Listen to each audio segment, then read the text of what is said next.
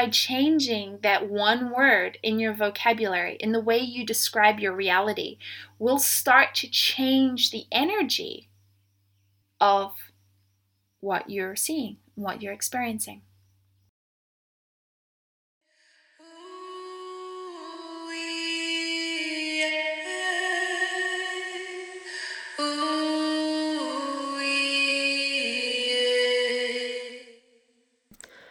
Welcome to the Solace and Shine podcast. This podcast is part of an online community at solaceandshine.ca. It is a platform for those yearning to remember their true purpose. We are coming to you from Ishtadev Niwas Ashram in the Purcell Mountains of beautiful British Columbia, Canada, within the unceded territory of the Ktunaxa Nation. The Solace and Shine podcast dives into teachings from the soul's ancestral roots. The teachings are here so that we may embrace the human experience and live it with beauty, courage, and creativity. These teachings will make you want to lean in and shine wholeheartedly together in community. Allow me to introduce to you our host and guide, Sannyasi Shivani. Shivani has worked as a medium and a spiritual teacher for the last 20 plus years. Through her dedicated practice as a renunciant and a teacher of yoga, she guides community through all aspects of living and embodying spirit through foundations of love, service, yoga ecology, and elevated esoteric teachings. Are you ready to embody your light? Welcome to the Solace and Shine podcast.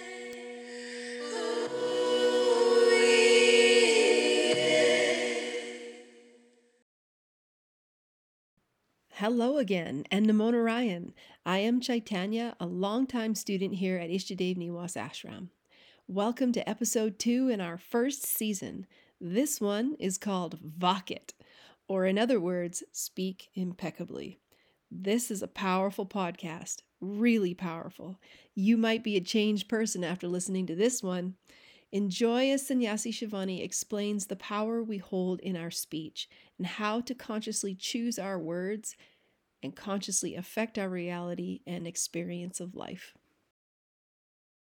One of the students has asked me to really talk about the importance of frequency of speech. And, looking at our society, it's really apparent to me that there's a real lack of awareness about how our speech creates our reality. If we realized how much power we yield as humans, we would really stop talking the amount of garbage that we do. To understanding the importance of this is the boon of Vak, V-A-K, not the other word you're thinking about. The boon of Vak means to speak something into reality. As you go along the path and as your personality and ahamkara or ego refines and purifies a little bit more, you start to become aware of more subtle vibrations. And those subtle vibrations really tell you when you are in a state that is going to really manifest what you're thinking, what you're speaking. And it's actually a very high functioning heart chakra, that it's the wish fulfilling tree, that is the foundation for the boon of Vak. But to understand that, we have to understand the third dimension, its mirror, which is Swadhisthana chakra. Now, Swadhisthana chakra is the home of our emotions. It lives at the tailbone. It is connected to the water element. This is our portal into this world. This is where babies gestate. They gestate in the water. They come through the birth canal and into this reality, this third dimension human reality. And Swadhisthana is the home of emotion. It's the home of the right to feel. You have the right to feel emotion. These feelings come through from what we call samskaras, or latent memory, unconscious memory. So we have this frequency of this memory that comes through the mind, and it comes through this reality as a frequency that creates an unconscious emotion. You might be afraid of spiders, having never been up close to a big spider, having never been bitten by a spider, having never died by a spider bite, but you still may have this unconscious and unrational emotion, strong emotion when you see a huge spider. These are the samskaras, or the latent memories that come through from past lives, from past memories that we don't connect to anymore. So Swatasthana is our home of emotion, and it's the water element. So when we identify with emotions, and when I say identify with emotions, I'm talking about the languaging like I am angry. No, you're not. You're not angry. You are a being of light that is experiencing the frequency of anger, the frequency of emotion that you interpret as anger. Because anger is a frequency that is connected to life force energy of Manipura that can be very quickly changed in perception into a deep drive to come into right action. So it's your identification and your perception of a frequency that creates an emotion. And if you identify with that emotion, I am sad, I am angry, I am afraid, I am anxious, I am depressed, this becomes a very strong pull to create your reality. What you think you are, what you speak, you manifest. So big emotions, a lot of identification with emotion creates very big waves. And then your reality is about trying to navigate these waves. However, if we can come into a witnessing perspective, and this is the discernment of Agnya Chakra, right? At the pineal gland, at the tip of the spine up in the center of the skull. If we can come into this witnessing and this discernment of, wow, this frequency running through me right now is really hot and I'm feeling a lot of anger. This is good. Feel it. Feel that frequency. Feel the sadness. Feel the anger. Feel the fear. But to feel it is different than to identify that you are it. And this is sort of like stage one of really starting to shift your reality into a yogic perspective. This is, to me, a huge piece of what it means to live out in the world as a sadhak, as a yoga practitioner, is to really start to shift your perspective. It doesn't mean you necessarily shift all your actions. It doesn't mean you become a different person. It means you shift your perspective of why you're doing something, of how you do something, of when you do something. That doesn't mean that you stop doing very Western things. It doesn't mean you stop skiing. It doesn't mean you stop mountain biking. It doesn't mean you stop having children. It doesn't mean you stop dating. It doesn't mean you have to renounce the world. It means you're committed to seeing the world through a perspective that is allowing you to use the experience as a platform for evolution in your spiritual life. So Swatasthana is this home of emotion. But you can't see the moon. If you ever get a plate or something, or a pond, you can't see the reflection of the moon when the water is choppy. The waters need to become still, and then you can get a clear perspective on what the mirror reflection of the moon looks like. So we need to be able to come into a witnessing of our emotions, because when we witness the emotion, we take out that extra energy that feeds, and we allow ourselves to calm the waters. That doesn't mean you don't feel. It doesn't mean you don't experience things. It means you don't feed it more energy than is needed for it to flow through you. In the chakra system, yantra is the visual representation of a frequency. So in Tantra, we have mantra, which is to liberate the mind through sound. we have yantra, which is to liberate energy through visual representation. And then we have mandala, which is to liberate energy through form. And in the yantras, or the visual representations of the chakras, you see that in Swatisthana chakra, we have the crescent moon. And in Vishuddhi chakra, we have the representation of the full moon. So the moon governs the waters. And so this lunar energy, this reflection energy, shows that these two chakras are portals. So what is happening in the uterus and in the emotions is happening in the throat and in our speech. This is the importance of chanting mantra, because when you chant mantra, it's injecting a very high vibrational spurt of clean steam into the waters of emotion. And this is why we chant mantra every day as much as possible, because when the mind is focused on the mantras, which is the innate frequencies of transcendental energy, then it doesn't have enough energy to buy into the drama of the human experience. So Vishuddhi chakra at the throat is the portal into the fifth dimensional reality, right? So what's happening in the uterus is happening in the throat. What's happening in the throat is happening in the uterus, or the sexual organs of the male counterpart.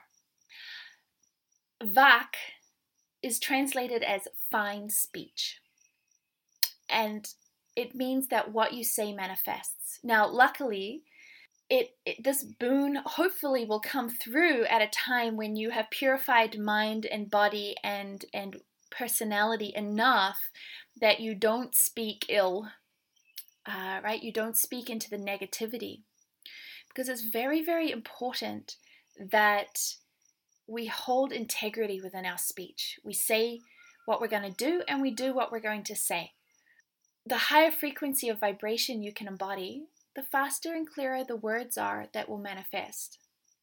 So I have personally experienced yogic masters giving instructions, saying things that to me in that moment seemed so unrealistic and so far beyond doable that I thought they may have been a little crazy.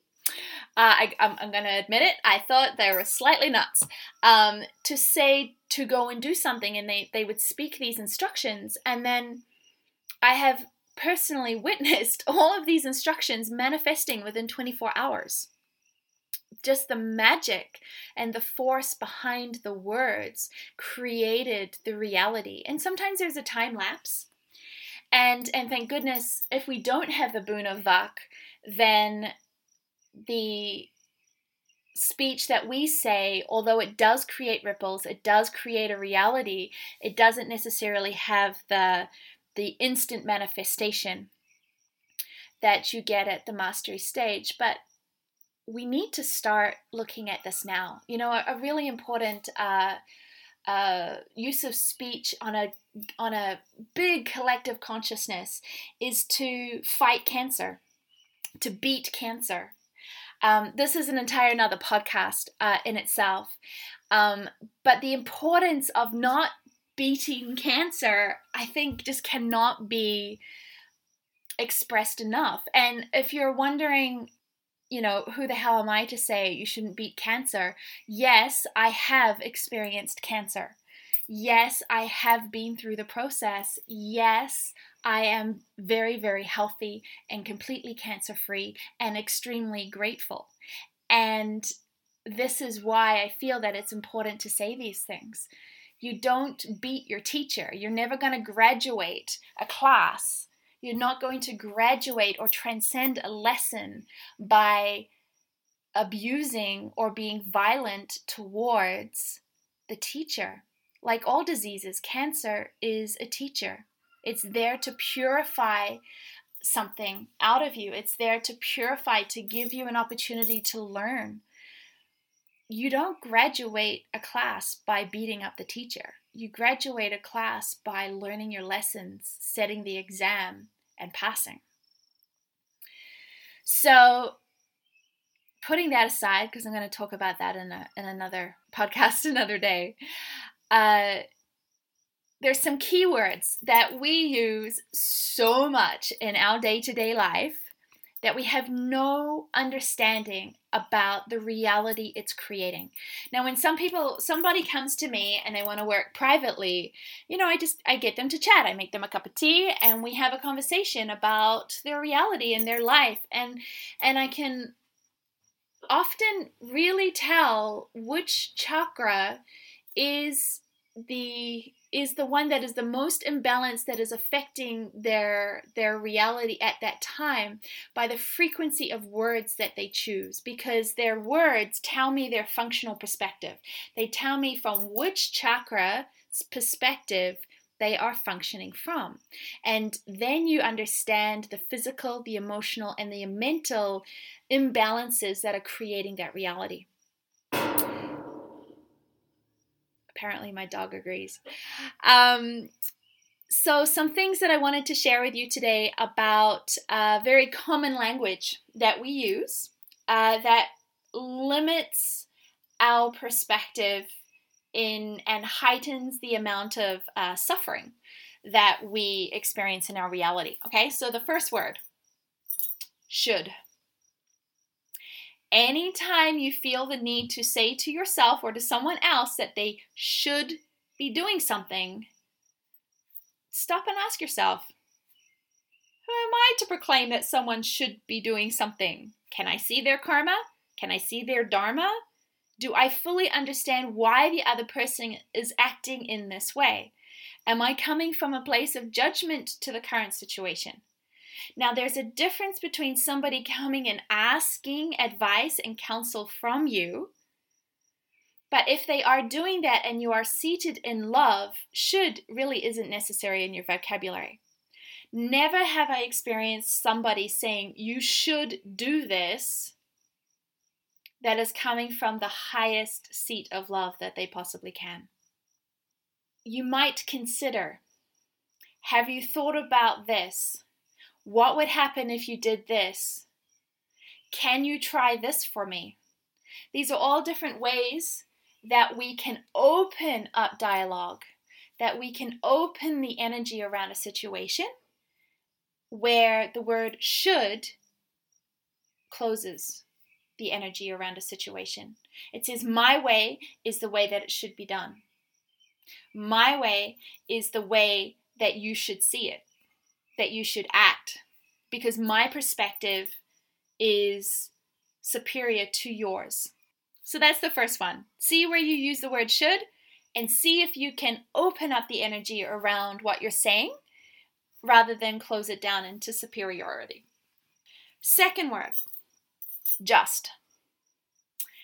Just is a word that people like to describe one thing and one thing only, their own discontentment. Just is a shadow word for Manipura chakra. It shows me that Manipura chakra is out of balance, that there's discontentment clouding the current moment. They're not seeing the perfection of this moment for the gift that it is. That's, why it's called the present. But it's something less than perfect. Then we come into just. For example, if I could just have this, I would be happy. If I could just stop doing that, I wouldn't get so angry. Just always means that this moment has lost its perfection. You're trying to control the outside to relieve your own discomfort. And so there's a real beautiful opportunity for shifting your perspective in that. And a way to do that is to actually acknowledge that you're uncomfortable. This situation, I feel really uncomfortable in it. And I feel that if this would change, I would feel better. But how can I feel better so that the outside mirrors my inside? What practice can I do? What action can I come into? Because Manipura chakra is all about action. The third word, and my favorite, in fact, there's a lot of students out there that unconsciously use this word and then sheepishly look at me to see if I'm going to say something, which I don't. I just kind of smile at them. So many people describe their situation with the word struggle. I'm struggling with this. My answer to that is always, well, of course you are. What do you expect your reality to be if you're constantly describing it that you're struggling? To struggle at something means you're drowning. When somebody's drowning, they cannot, on their own steam, swim. They are looking to the outside to come and save them. If your perspective is that you're struggling, then there's little hope. If you're struggling, you've all but given up. And you want somebody else to save you. But what if instead of struggling, what if you were challenged? To be challenged by a situation, to be really challenged by a situation that is causing you discomfort, means that you haven't given up. To be challenged by something means you might not know the answer yet. You may not know the solution yet, but you're challenged. You're rolling up your sleeves and you're going for it. You have the power to shift your reality. When you're challenged by something, it means you're open to suggestions, you're open to learning, but you don't need somebody else to do it for you. If you're using your vocabulary and you start using, I'm challenged by this, I'm really challenged by depression, I'm really challenged by anxiety, I'm really challenged by my workload right now. It says, something's got to change. But I have the ability to learn the skills to implement that change. I can do this. And you can. By changing that one word in your vocabulary, in the way you describe your reality, will start to change the energy of what you're seeing, what you're experiencing. Fourth word, can't. It's simple. If you say you can't, then you won't. That's it. Evolution doesn't happen if you don't get out of your own way. Can't stops the flow of energy, regardless of what the topic is. I can't understand. At that vibration, it becomes, I would like to understand, but it's challenging me. I can't do that. What about if we change that to, I don't currently see how that would work, but I'm open to possibilities. It's about energy. It's all about the flow of energy. These words limit the flow of prana. And I'm saying, what if we shifted our vocabulary to open and expand the flow of prana? Because what the philosophy of Tantra is about. Tantra, tanoti, trayati, to expand and liberate energy. That is what Tantra is about. It's not about sex. Using your vocabulary to expand energy instead of constrict it will change your emotional identification to your third dimensional experience. So the fifth one is but. A lot of manifestation, it's about the flow. Flow is something you may not always be able to see, but every word definitely guides it, aids it, or hinders it. In conversation, saying but completely negates what the other person has just said, or it negates what you've just said.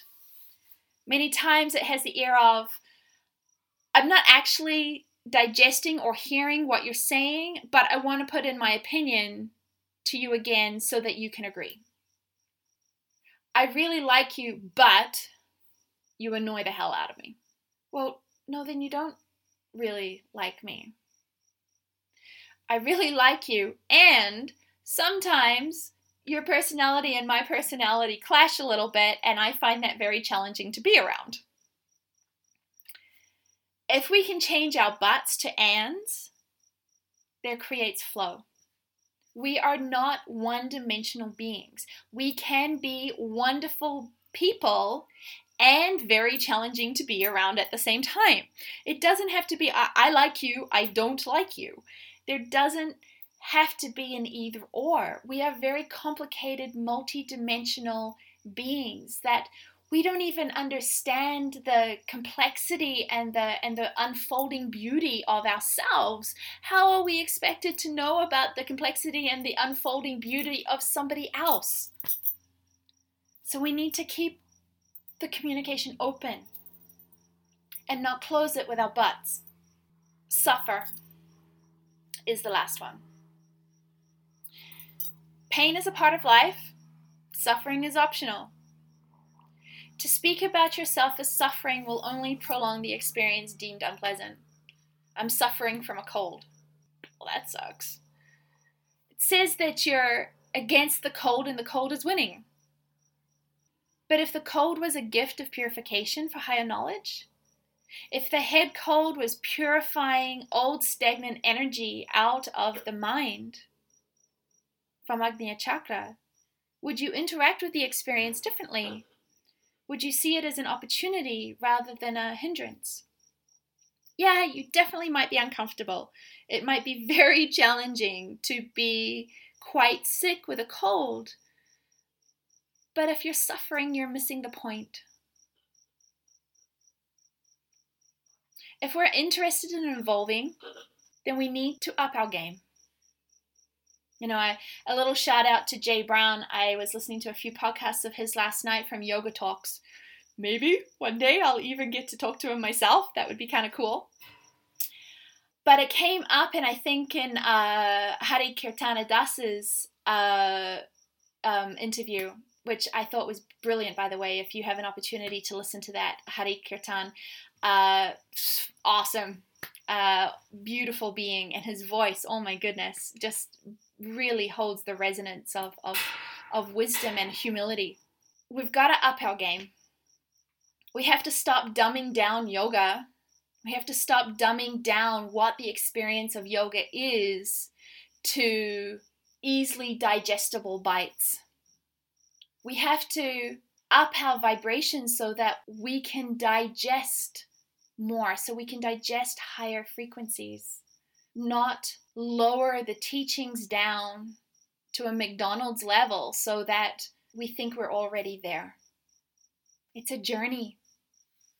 Yes, you are a complete being.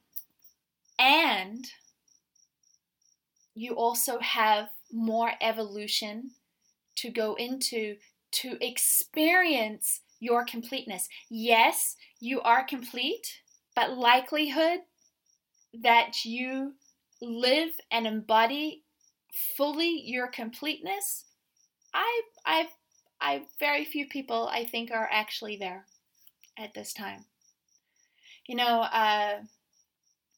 One of the sort of metaphors that comes to me when somebody says, "Well, aren't I complete now? Aren't I perfect in this moment?" And I always say to them, yes, you are. You are a spark of divine mirror, a complete mirror of the highest frequencies and love that there is. A newborn baby is complete and perfect and adorable, but it has not matured into being able to walk. You don't judge the baby for not being able to walk yet. Everything will happen in due course. And it's perfect and complete in the stage that it as is. But we also know that the baby's going to grow and that there is a lot more to come. And when somebody's in grade 1 and they're learning how to read, you see them for the perfection of seeing the world through their eyes and where they're at, and how superheroes are amazing, and how snuggles with mom and dad are like the best thing ever, and how late can I stay up is like the dream evening. And they're perfect. They're absolutely perfect exactly where they are. And there are more things to experience. There's more wisdom to experience. You don't judge the 6-year-old because they cannot yet drive a car. But you know that in due course, they will mature. Their vibration will change. Their bodies will change. And they will one day be able to drive. And when they get to driving, they're perfect in that. But you don't judge them because they're not a parent. And when they're a parent, they're perfection in that, and you don't judge them because they're not grandparents yet.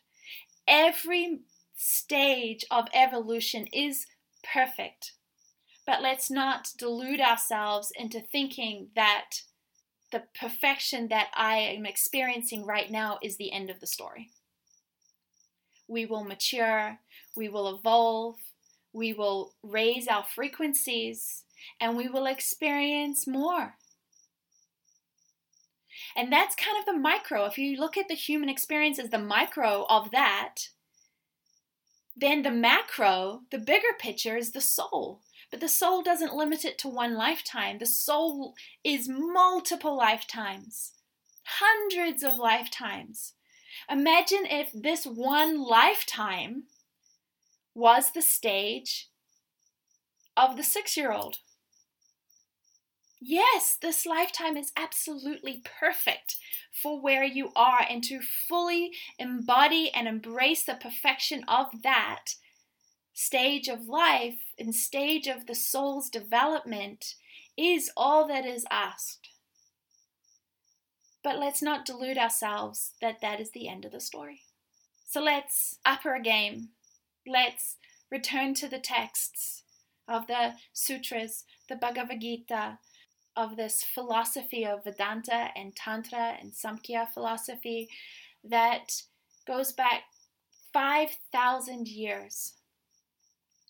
Modern yoga, it's not really even 50 years, 60, 70 years old. We have a lot of humble work to do, to get quiet, to listen, to learn, and then to experience, to embody, and to share. And share and teach in the perfection of where you are.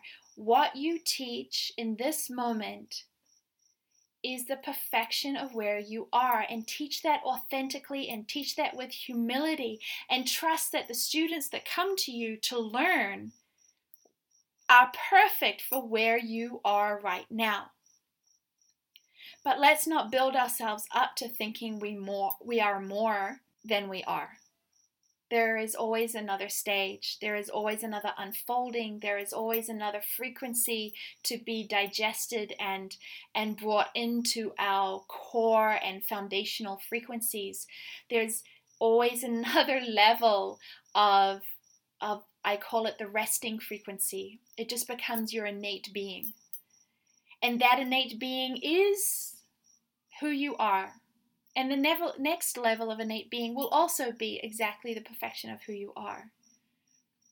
But when we teach, when we share these practices and these techniques and this philosophy of yoga, let's do it with the understanding of where we are, the humility that we are not at the end of the road, that there's always more to learn, and the gratitude that we even have these teachings in our lives, that we are in a place of our soul's evolution, that these frequencies of these teachings are a part of our day-to-day reality, because that in itself is amazing. So I hope you have a wonderful first 3/4 of your July. We will talk to you soon. Keep your speech high vibrational, opening of energy, and seated in love.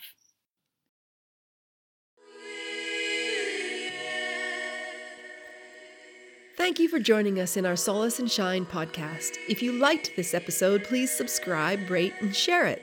We would love to hear what inspired you, and if you have any questions or topics that you would like for us to explore, please leave a note in the comments.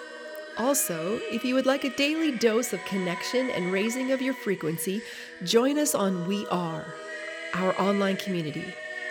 You can find the link in the podcast description. Follow the link and you will receive 2 weeks for free.